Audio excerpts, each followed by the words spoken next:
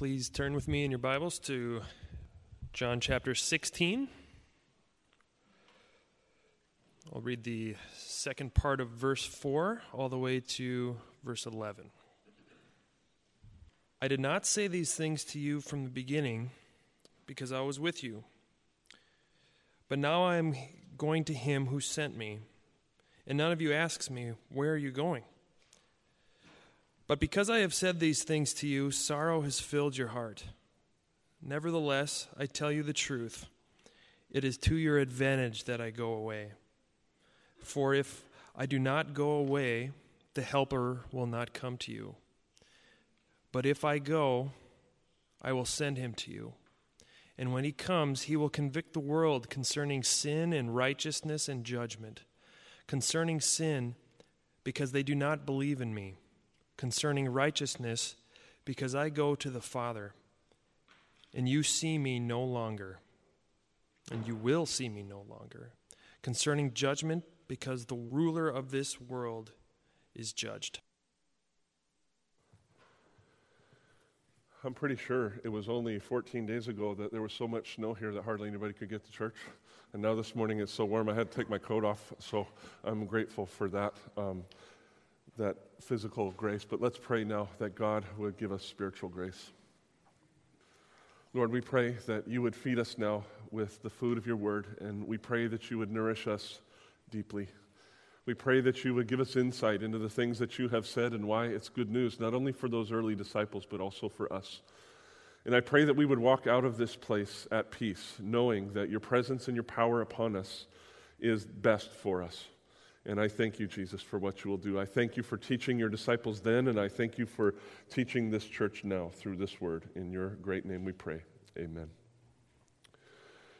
Wouldn't it be a good thing if we could walk with Jesus face to face and talk with him day by day? Wouldn't it be an amazing thing if we were able to actually hear what his voice sounds like and see the look in his eyes and feel the warmth of his touch in our lives? Wouldn't it be something to walk with Jesus throughout the Elk River area and just follow him as he does ministry in our area? Wouldn't you be curious to see, where would he go? What would he do day by day? Who would he interact with? What would he say? What would he choose not to say? Who would he rebuke? Who would he save? Who would he heal? Who would he pass by? Wouldn't it truly be an amazing thing to have a physical, visible, and personal relationship with Jesus on this earth? For Christians in our day, I think there are a number of reasons why we might think that it's preferable to have this kind of relationship with Christ on the earth. But for the 11 disciples who were gathered with Jesus in that upper room in Jerusalem that day, it was the only thing that they had ever known of him. About 3 or 4 years earlier, each of them had just been going about their lives. They were just working at their jobs, living their lives. And they encountered this man, Jesus, and he spoke to them and he called to them. Almost to every one of them, he called them by name and said, I want you to follow me. And these men, one by one, left everything that they had to follow this man because they were persuaded that he was the Messiah of God, that he was the one who had come to fulfill the purposes and the promises of God.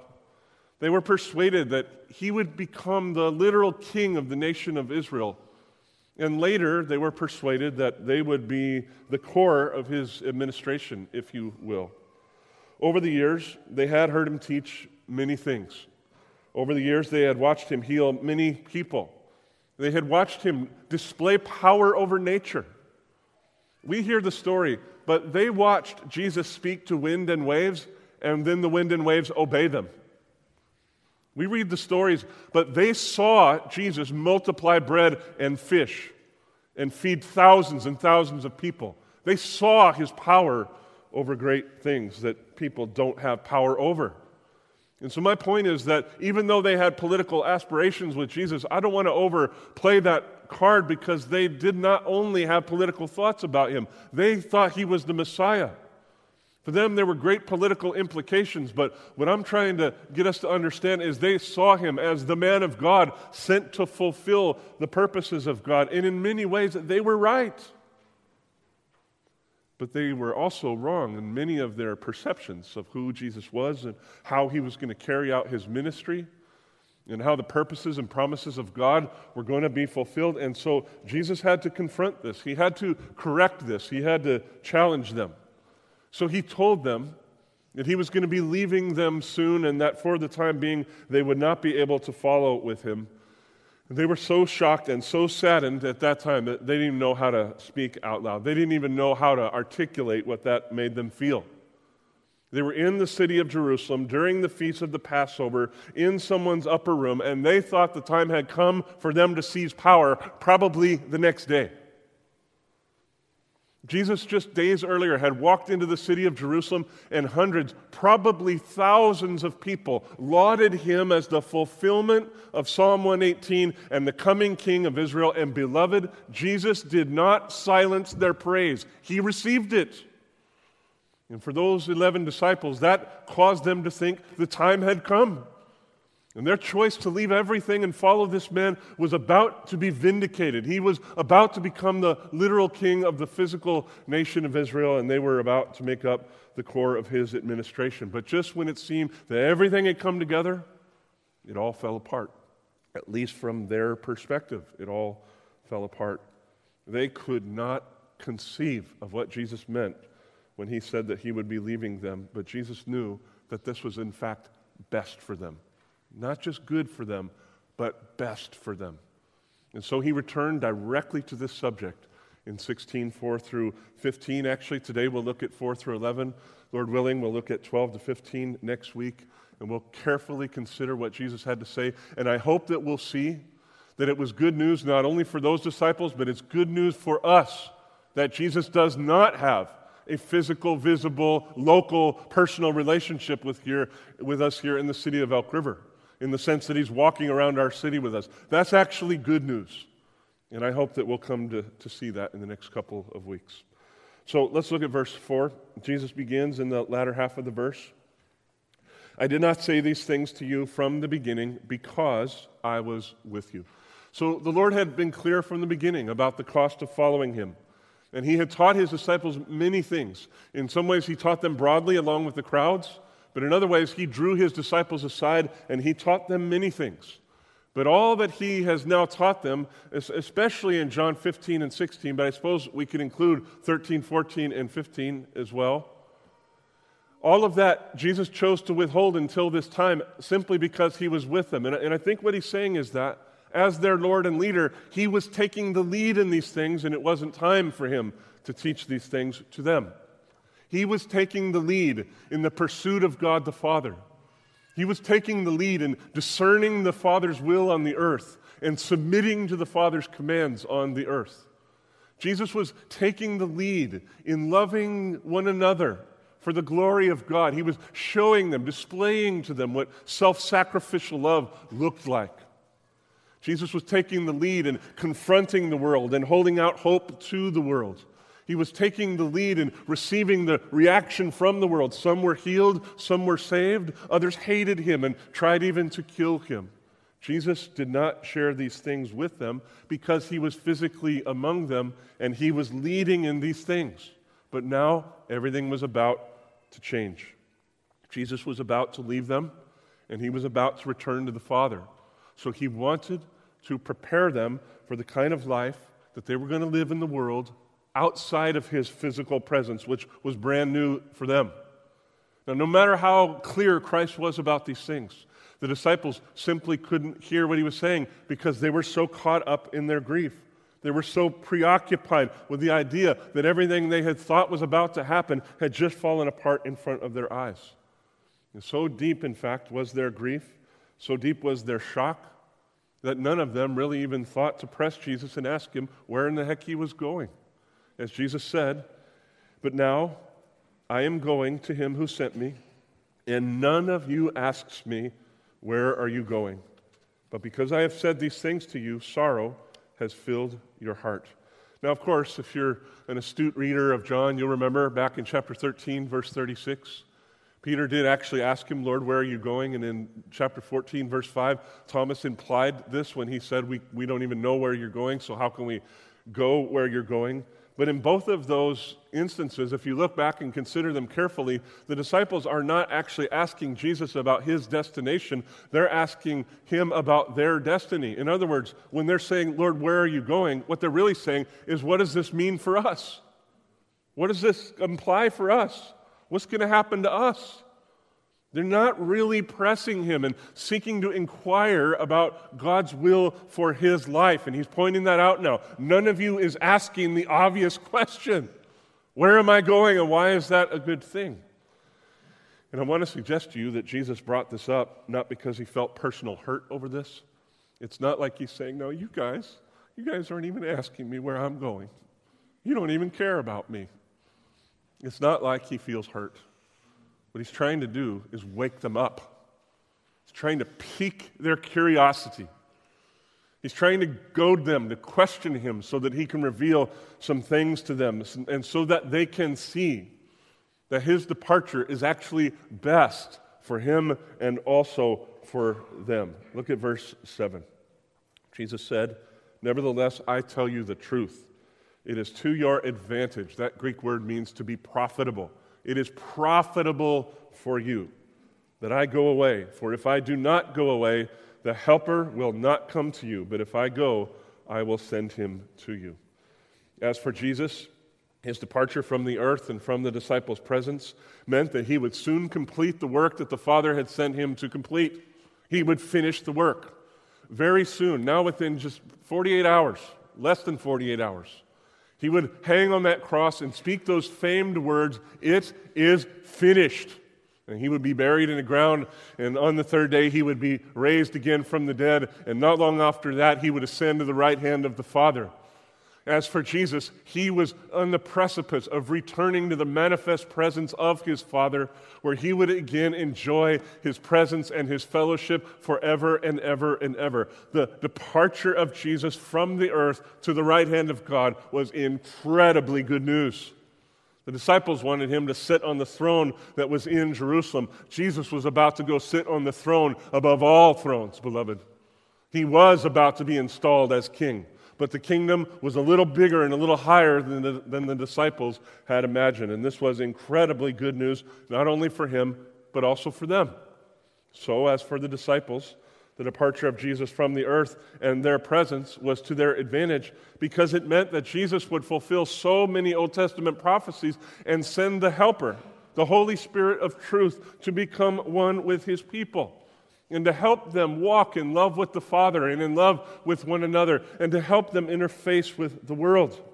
And not only would the Holy Spirit be with them as though he's outside them and some kind of external partner, but by some great mystery of God, the Holy Spirit of God who hovered over the face of the earth would actually indwell his people and be with his people forever.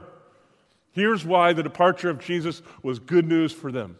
They were about to gain a measure of fellowship with Almighty God like they had never known and could never imagine, beloved.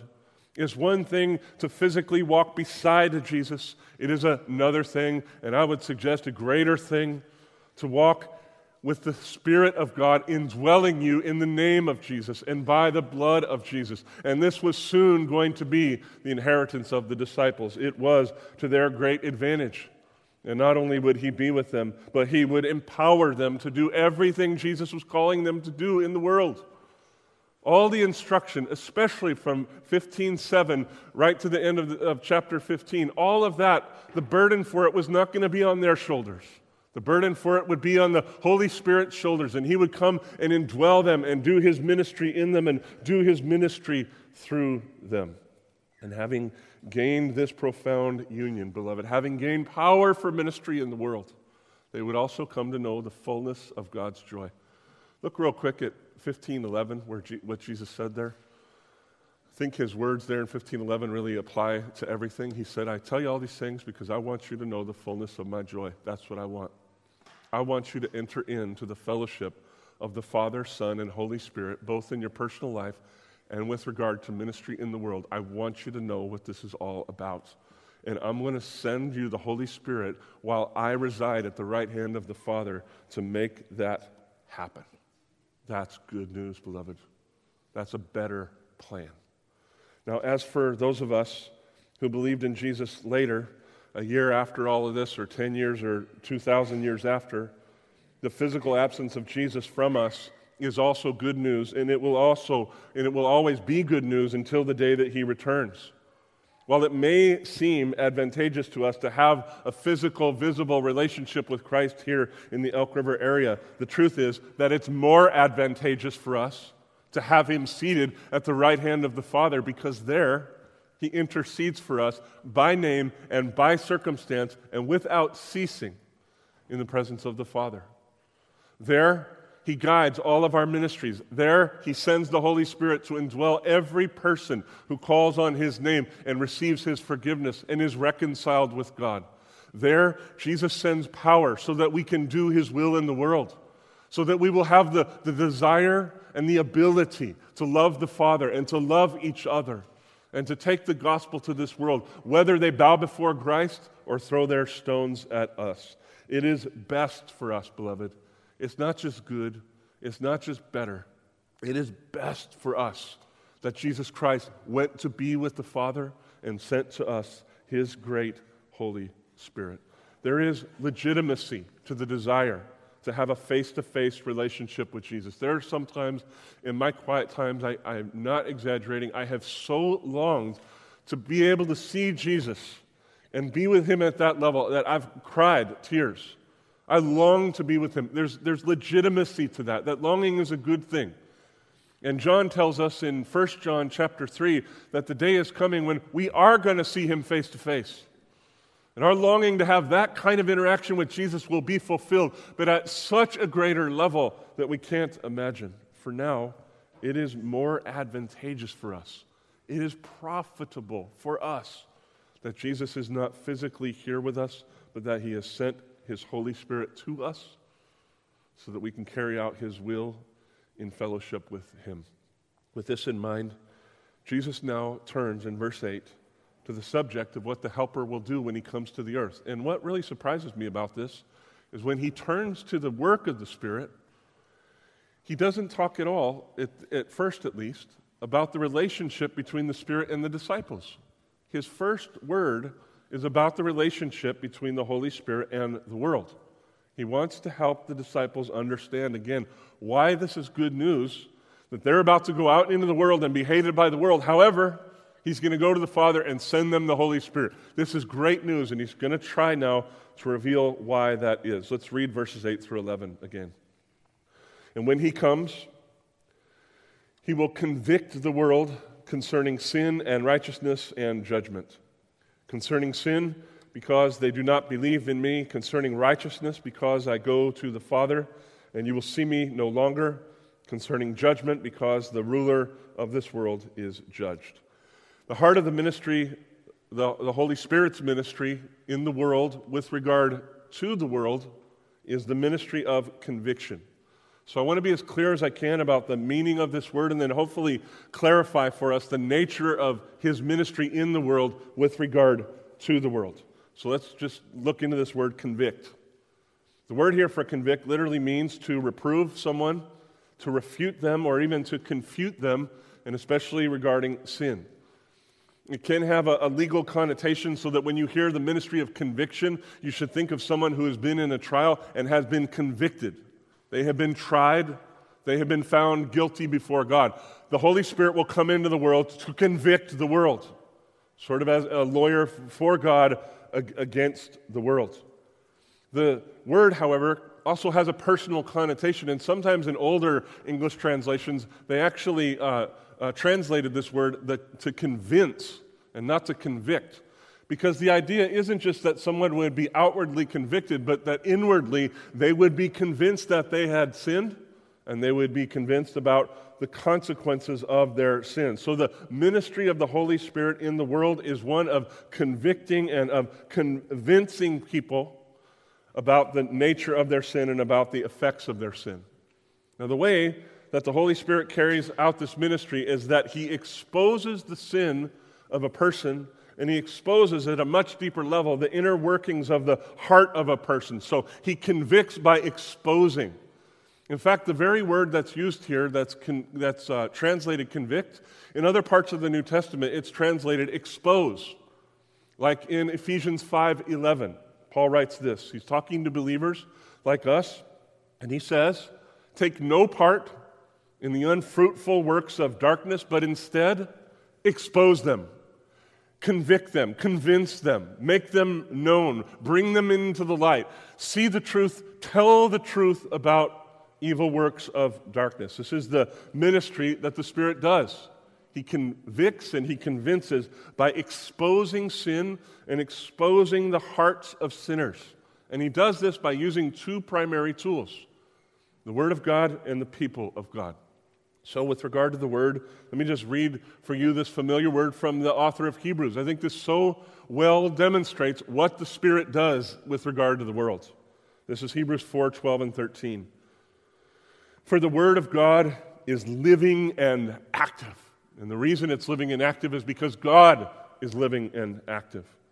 It is sharper than any two-edged sword, piercing to the division of soul and of spirit, of joints and of marrow. And here's what it does. It does not just live on the surface of things. It does not just say, you did this bad thing.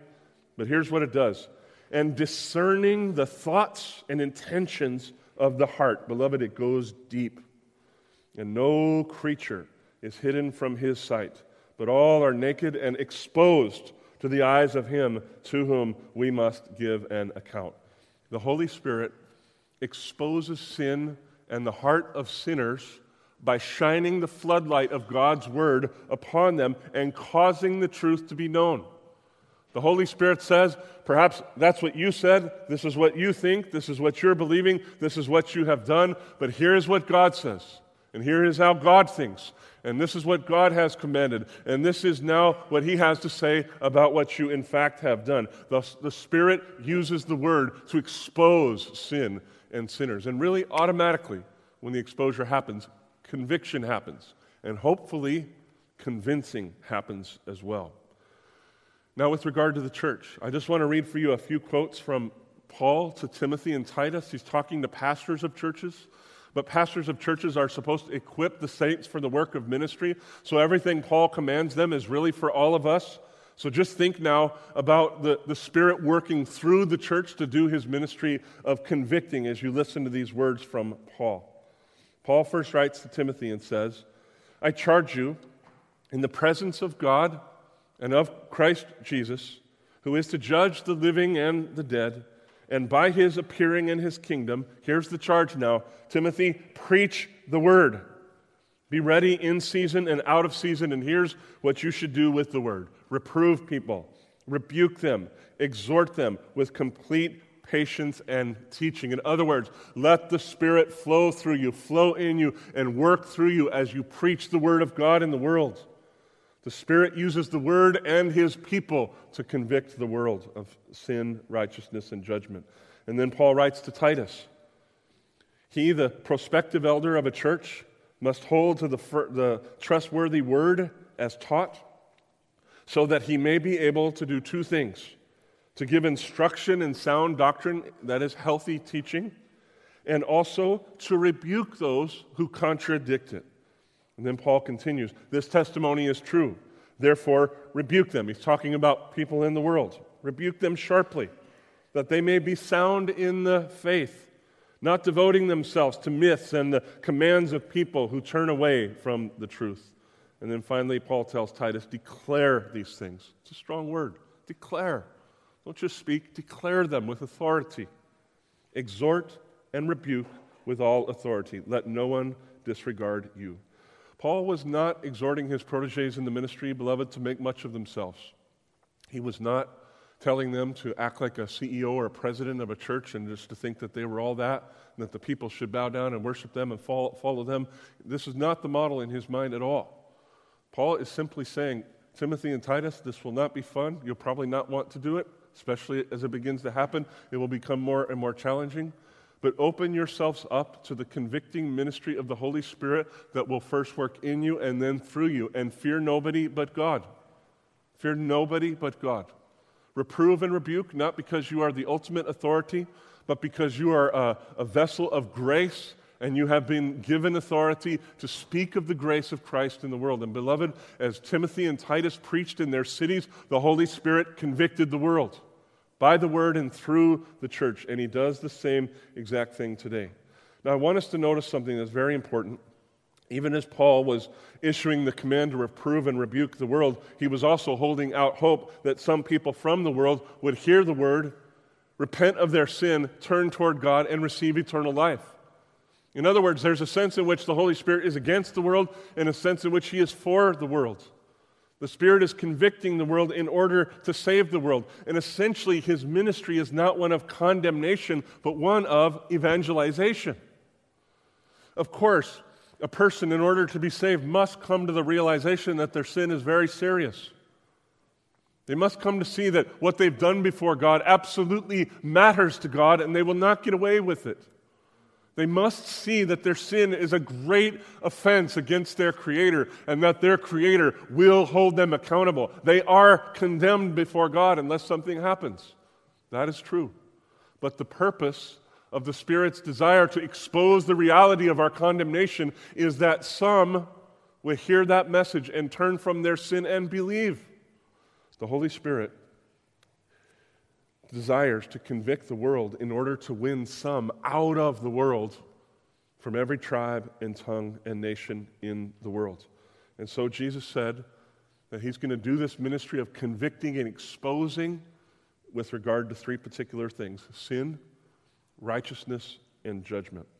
Now, these verses are notoriously difficult to understand. Even a leading thinker, a leading light like John Calvin, he wrote a long commentary on the Gospel of John that I've been reading throughout this series. And when he came to this text, John Calvin said, there have been so many different suggestions about what this means that I'm not even going to bother listing them all because it would take up too much space. And so what I'm going to do is just tell you what I think the Spirit is saying here in this text. And basically he said, I'm giving you my best guess. And that's how I feel this morning as well. I've spent hours and hours poring over this text. I prayed about it a lot. I do feel like God has given me some discernment, but mainly what I'm trying to do right now is start a conversation with you about what Jesus is saying in verses 9, 10, and 11. It's confusing.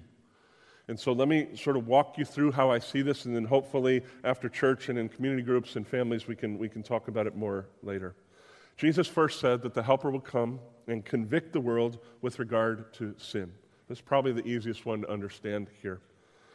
The word for sin that's mostly used in Greek and in Hebrew both means to miss something, and maybe to miss the mark. You've probably heard that before. The picture you ought to have in mind is of an archer who is shooting at a target, and he shoots and not so much misses to the right or to the left or over or under, but the arrow falls short completely of the target. He doesn't even make it to the target. He misses the mark by falling short of the target. When this word is applied to human beings with regard to their relationship to God, it refers to any thought, feeling, word, or action that departs from what is right as defined by God. So in other words, it is a violation of the law of God. It is a falling short of the will of God. The Apostle Paul probably captured the heart of this word the best in Romans 3:23, where he wrote that all have sinned and fall short of the glory of God. So to fall short of God's glory is to shoot our arrow toward His will, or to shoot our arrow toward His glory, but to gravely miss the mark by falling short of the mark. We don't even make it to the target. It's not that we miss right, left, over, or under. We don't even make it to the target. We fall short. Sin like this can be committed knowingly or unknowingly. And what I mean by that is if you sin and don't realize you're sinning, you have still sinned and you're still responsible for that sin. Sin can be committed by commission or omission. It can be an overt act that you choose to do, and it can be something that you deliberately choose not to do, that you ought to do. And sin, finally, can be either personal or it can be corporate. An individual can sin, or a whole group of people can sin, up to and including the entirety of humanity. Sin is complex, and it is shot through the human being. But whatever the details of particular sins, I think that the nature of sin is singular, it's universal, and frankly, it's very simple. It is a disregarding of the person of God and a disregarding of the will of God. It is ignoring Him or intentionally setting God aside to do the things that we want to do in the way that we want to do those things. This is why Paul can write something like this. Such a radical statement. Romans 14:23. Whatever does not proceed from faith is sin. You need to think about that definition. When you're brushing your teeth this morning, were you thinking about God? If you're brushing your teeth without regard to God, you are in sin. When you go to work, are you thinking about God? Is the glory of God in your heart at all? Are you even considering what He thinks and feels about your life and what you could do to exalt His name in the world? If not, you're in sin because you are disregarding God. To put it positively, Paul said elsewhere, 1 Corinthians 10:31, he said, whatever you do, do it for the glory of God. Do everything in reference to God. Think about God. Labor for His glory in everything, and in this way, you will complete His righteousness. You will not sin. Faith is the heart of holiness, and a lack of faith is the heart of sin. So, when the Helper comes into the world and exposes sin, convicts the world with regard to sin, notice what Jesus said in verse 9. What's the heart of what He's going to expose? That they did not believe in Jesus, and they therefore did not believe in God the Father. All acts of rebellion reduced to this singular fact. It is a failure to believe in God and in His holy Son. Therefore, the Holy Spirit, as He works in the world, is seeking to exalt Jesus in the eyes of people and thereby expose their rejection of Jesus by the people. And His aim in doing this is to convict all, but to save some. In other words, there's a great hopeful tone to this ministry. He is seeking to convince some from every tribe, tongue, and nation so that they will turn and believe in Him. He works by the Word through the church to save some out of the world. Several months before I came to know Jesus Christ, I had a job at a restaurant in Lake Havasu, Arizona. If you've ever been there, you wonder why I would go to a God-forsaken place like that, and I'll have to tell you that story another time, but I was there running from the law and running from people and just living a really stupid, self-centered life. And I'm there in this restaurant working, and this other young man who's working beside me starts trying to share the gospel with me, and his tactics probably left something to be desired. He was forceful. He was even rude at times. And finally, at one point, just to get him off my back, I just said to him, listen, you need to leave me alone. I will come around someday. And he just looked me right in the eyes, and he said, well, here's the problem with that. Someday might be too late. That's the last thing he ever said to me about God, about Jesus, about really anything. And in some ways, I was really glad about that. I did get him off my back. But you know what? Those words haunted me. I could not stop thinking about what he said because I just knew in my heart that what he said was true. And I felt like the clock was ticking against me. My time was running out. The Holy Spirit used that man to convict me and convince me. And maybe he wasn't rude. Maybe the Lord just knew that I needed somebody to smack me upside the head. Maybe He knew that I was just that stubborn, that that's what it took to get through to me. But whatever the details, I praise God for that man because the Holy Spirit used him to get through to this hard heart. And 3 months later, somebody asked me to read 1 John. I opened up the Bible. I started reading. By chapter 3, I got saved. The Spirit of God used His Word and the simple words of His own people to save this soul. He convicted me with regard to sin and specifically around the fact that I did not believe in Jesus. And because He did that, I stand before you today. And what I'm telling you is that the convicting ministry of the Spirit is serious, but it is filled with hope for the world, beloved. Second, Jesus said that the Helper will convict the world with regard to righteousness. To be righteous is to be relationally right with God, so it's to be in a good relationship with Him, in a healthy relationship with Him, and it is to do what is right in the sight of God as defined by God. So it's to be right with God and to do right in the sight of God. Of course, the problem with this is Romans 3:23. All of us have sinned and we have fallen short of the glory of God. None of us is righteous. As Paul wrote in Romans 3:10, he said, as it is written, none is righteous, no, not one. No one understands. No one seeks for God. All have turned aside together. They have become worthless. No one does good, not even one. Now that's extreme, and that's true. And because the situation is so drastic, and because human beings were completely incapable of solving this problem on their own, God decided to do for us what we could not do for ourselves. And He sent His only begotten Son to do two things. First of all, to live a perfectly righteous life. The meaning of the life of Jesus is that every day of His life, He did only what was right in the sight of God through perfect fellowship with God. From the moment of His birth to the day of His death, He lived a perfectly righteous life before God the Father. And then the other thing He did was He took the consequences of our unrighteousness upon Himself. He paid the price for our conviction. We're convicted before God because of our unrighteousness. Jesus said, I will pay the penalty that is too great for them to pay. And in this way, Jesus Christ opened up the way to eternal life for everyone who will believe in Him. For everyone who believes in Him, His righteousness becomes the clothing over their lives. So now the Father does not see their unrighteousness, but Jesus' righteousness. Because on the other hand, Jesus took the penalty for all that they did, and He paid it in full. And the Father has forgotten about it. The Father has removed it as far as the east is from the west. On the basis of these things, on the basis of the death, resurrection, and ascension of Jesus Christ, the Holy Spirit comes into the world to convict the world with regard to righteousness, which means two things. First of all, our lack of righteousness, and second of all, Jesus' perfect righteousness. Our lack of righteousness is proved every moment of every day because we sin constantly. Every time we do something outside of faith, we sin.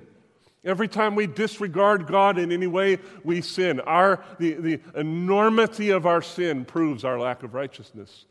And you know what vindicates the righteousness of Jesus? It's the resurrection. It's the ascension and the enthronement of Jesus in heaven. This is why Jesus said in verse 10, that the Spirit would convince the world concerning righteousness because I go to the Father and you will see me no longer. Here's what He's saying. My welcome return to the presence of the Father proves my righteousness before the Father. And the Holy Spirit is going to convict the world of this. The Holy Spirit is going to expose to the world that they were right, they were wrong, and I am right. They are unrighteous and I am righteous. The Spirit will reveal these things. And He will do so to convict all and to save some, so that some people from every tribe, tongue, and nation will come to faith and eternal life in Christ. Scott and Kathy had been married for several years.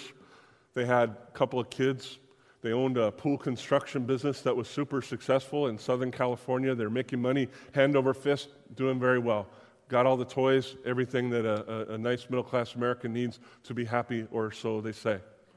One day, they're interacting with a business associate, and he just asks a simple question, so what do you think about God? And this began a series of conversations, and eventually this business associate invited them. He actually invited himself over to their house, because their place was nicer. And he said, would you like to sit down and watch the Billy Graham event with me? It was going to be televised. I think Billy Graham was in L.A. at that time, but it was going to be televised. And by God's grace, they said, sure, come on over, and we'll watch that with you. And as they sat there and listened to the simple words of a great man of God, they became convinced that they were sinners. They became convinced and convicted that they were not righteous before God and that their sin was incredibly serious before God and that if something was not done, they would be condemned in the sight of God. They were convinced. And they were convinced that Jesus Christ is perfectly righteous before God and that He is the only way to God. And that they must receive Him if they wanted to be reconciled with God. And they're in their living room, never having been to church in their lives. How they knew to do this, I don't exactly know. But they got down off the couch and literally laid flat on their faces before God and prayed that prayer, that sinner's prayer, and gave their hearts to Jesus that night. They surrendered themselves to the work of the Holy Spirit in their lives. The next Sunday, they walked into First Baptist Church of Palm Desert, where I had been a member and saved for about 3 years. And I got the privilege of mentoring Scott for about a year or so and watching him grow tremendously in Christ. And then I met Kim and we married and I moved off and went to college. But this young family has just continued to be fruitful in the world for the glory of Christ because of this. The Holy Spirit used His Word and the words of a simple colleague at work and the words of a great but simple man of God, Billy Graham, to expose their lack of righteousness and Christ's great righteousness and bring them to eternal faith in Christ. The Spirit's work of convicting is very serious, beloved. He will, in a legal sense, convict the world. But it is shot through with hope because there's still time to turn. There's still time to find a remedy for our sin. Third, Jesus said that the Helper would convict the world with regard to judgment. The word here for judgment means to separate things. And usually the separation happens through a contest or through a trial of some sort so that you're putting something through a test and seeing where things separate. So we're judging by separating. The word later came to be used to talk about the outcome of the separation. So in other words, it came to be used to refer to a judgment or a verdict or a ruling or something like that, if you will. So like along with the issue of conviction, he's issuing a conviction, his judgment is essentially his ruling. And the Spirit is going to come now and issue a judgment to the world. He's going to convict them about the judgment that has already been issued to the world. In the Gospel of John, the major separation that we see happening from the very first verses is the separation between light and darkness, between life and death. Isn't that right? John said in chapter 1, verse 4, in Jesus is light, and the light is life, and the life is the light of men. The light shines in the darkness, and the darkness has not overcome it. And then John uses this metaphor of light and darkness to talk about the distinction between life and death. And he comes along in chapter 3 and says, listen, a judgment has been issued against the world. It's clear, it's profound, it's inescapable. The world has loved the darkness and hated the light. They have loved death and hated life. They have loved themselves and rejected the Lord Jesus Christ. The light of the world exposed the reality of the world, and it exposed the judgment that had been issued against the world. However, in chapter 12, as the time of Jesus' suffering was drawing near, he said something really amazing. Two crowds of people, hundreds of people, he lifted up his voice and said, now is the judgment of this world. Now will the ruler of this world be cast out. In other words, as Jesus marched toward the cross, he prophesied that his death on the cross would not signal the victory of Satan, but it would actually signal the defeat of Satan. The very thing that would cause Satan to think that he had finally overcome God was the thing that caused God to overcome him and to destroy his works. And because that is true now, because the power of Satan has been irreversibly broken, Jesus said that he would send the Spirit to convict the world with regard to judgment because of this. The world is not a bunch of innocent victims of Satan. They too are culpable for their sin, right? We can't just blame everything on Satan. Satan may have influenced me, but I made the choice to rebel against God. I am responsible. I have sinned. I have fallen short of the glory of God. All have sinned. All fall short of the glory of God. And so Jesus came to destroy the power of the ruler of this world so that he can convict the people in the world and hold us accountable for our sins. Here's what the author of Hebrews says about that. Since, therefore, the children share in flesh and blood, he himself, Jesus, likewise partook of the same things, so that through death he might destroy the one who has the power of death, that is, the devil, and deliver all those who through fear of death were subject to lifelong slavery. And so now, again, he sends the Spirit, having broken the back of Satan, to issue judgment against the world because we are culpable sinners. We are not simply victims. And in holding this judgment out to the world, the Lord is convicting us. The Lord is holding us guilty, and he's also holding out hope. Because he's saying that anyone who will hear this word and feel the grief of the reality of this word and hear the hope that is embedded in his words and turn from their sin and believe, those people will have eternal life. If they see that the power of Satan has been broken and that the power of their sin is now conquerable, and if they receive me, they will receive eternal life. A young man named Wesley Altume grew up in Haiti with a father who not only practiced voodoo, but was actually a witch doctor. So these people were all in. And all this kid knew was voodoo. It was his entire life from the day that he was born. However, when he was 11 years old, his father died, and the family was kind of thrown in disarray. And after some months of trying to figure out what to do, they decided to send Wesley to live with his grandmother. By the grace of God, his grandmother actually knew Jesus and did not practice voodoo. So she began to tell Wesley about Jesus. She began to tell him about the evil of voodoo. She began to explain to him biblically the place of demons and Satan and how that all works and what Jesus has done and how God has broken the power of Satan and the power of sin and how Jesus has held out hope for everyone who will believe in him. And slowly but surely, this little 11-year-old mind was persuaded until the day when he bowed the knee and gave his life to Jesus Christ. He was convicted, beloved, about the power of Satan and about the broken power of Satan. He was convicted about the reality of his own sin, that judgment had also come upon him. Even though he was just 11, he had done enough that he knew he was guilty before God, and he turned to God. And he said that it was really hard for him to follow God because many people in his life did not want him to be a Christian. And his report is that Satan was just after him, just constantly testing him, constantly challenging him. But Wesley kept his eyes focused on Christ and kept moving along. One day as he was praying and worshiping, he says that the Holy Spirit told him he would become a worship leader. And Wesley said that's the last thing he thought he could do, but lo and behold, he became a worship leader of a church in Haiti. And he started traveling around, not only leading in worship, but also preaching the gospel. And he got to go back to his hometown and talk to his mother about the gospel. And it took her a few months and really a miraculous set of events that happened. But his mother also ended up bowing the knee to Jesus. And when their family saw what happened to Wesley's mother, Wesley's uncle, his father's brother, who was also a witch doctor, came and heard more details about it, and he also bowed the knee to Jesus. So 3 significant people from that family saw new life in Christ because they came to understand that the power of Satan was broken and that there was a judgment against them unless they turned to God in Christ. What I hope that we can see is this is how the Holy Spirit works. He uses his word to reveal truth, and he uses his people to speak that truth to other people. And in this way, he convicts people, he convinces people, he exposes people so that some out of every tribe, tongue, and nation will be saved. The convicting ministry of the Spirit is extremely serious, but beloved, it is so hopeful. It is so hopeful. So as we go into the world and proclaim the gospel to the world, it is true that most of the world will hate us. Jesus has been honest with us about this. But we go not to be hated. We go to hold out hope, and some people are going to believe. There are more people like this young man, Jesse, that Grant led to Christ. There are people like that in our city that need to hear the gospel from us. So, beloved, let us rejoice in the physical absence of Jesus.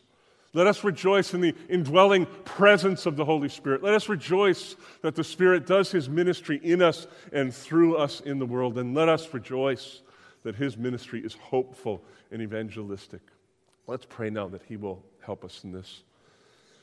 Father, I pray that having heard these things today, that you would give us opportunities today to share the gospel with somebody. Lord, the world is filled with people who need to hear the word. And so I pray that we would have eyes to see and a heart to seek after that. I pray, Father, that as we go about our life in the world, we would beg for opportunities from you to share your hope with the world. And if some of them hate us, so be it. But I pray that some will bow the knee. I pray that some will not only be convicted, but also convinced that as their sin is exposed, their hearts would be humbled and that they would come to believe. Please use your word and use your people today to bring some to faith in Jesus Christ. And for what you will do, we give you our thanks. We give you our praise. You have done all things well, Lord Jesus, and we worship your name.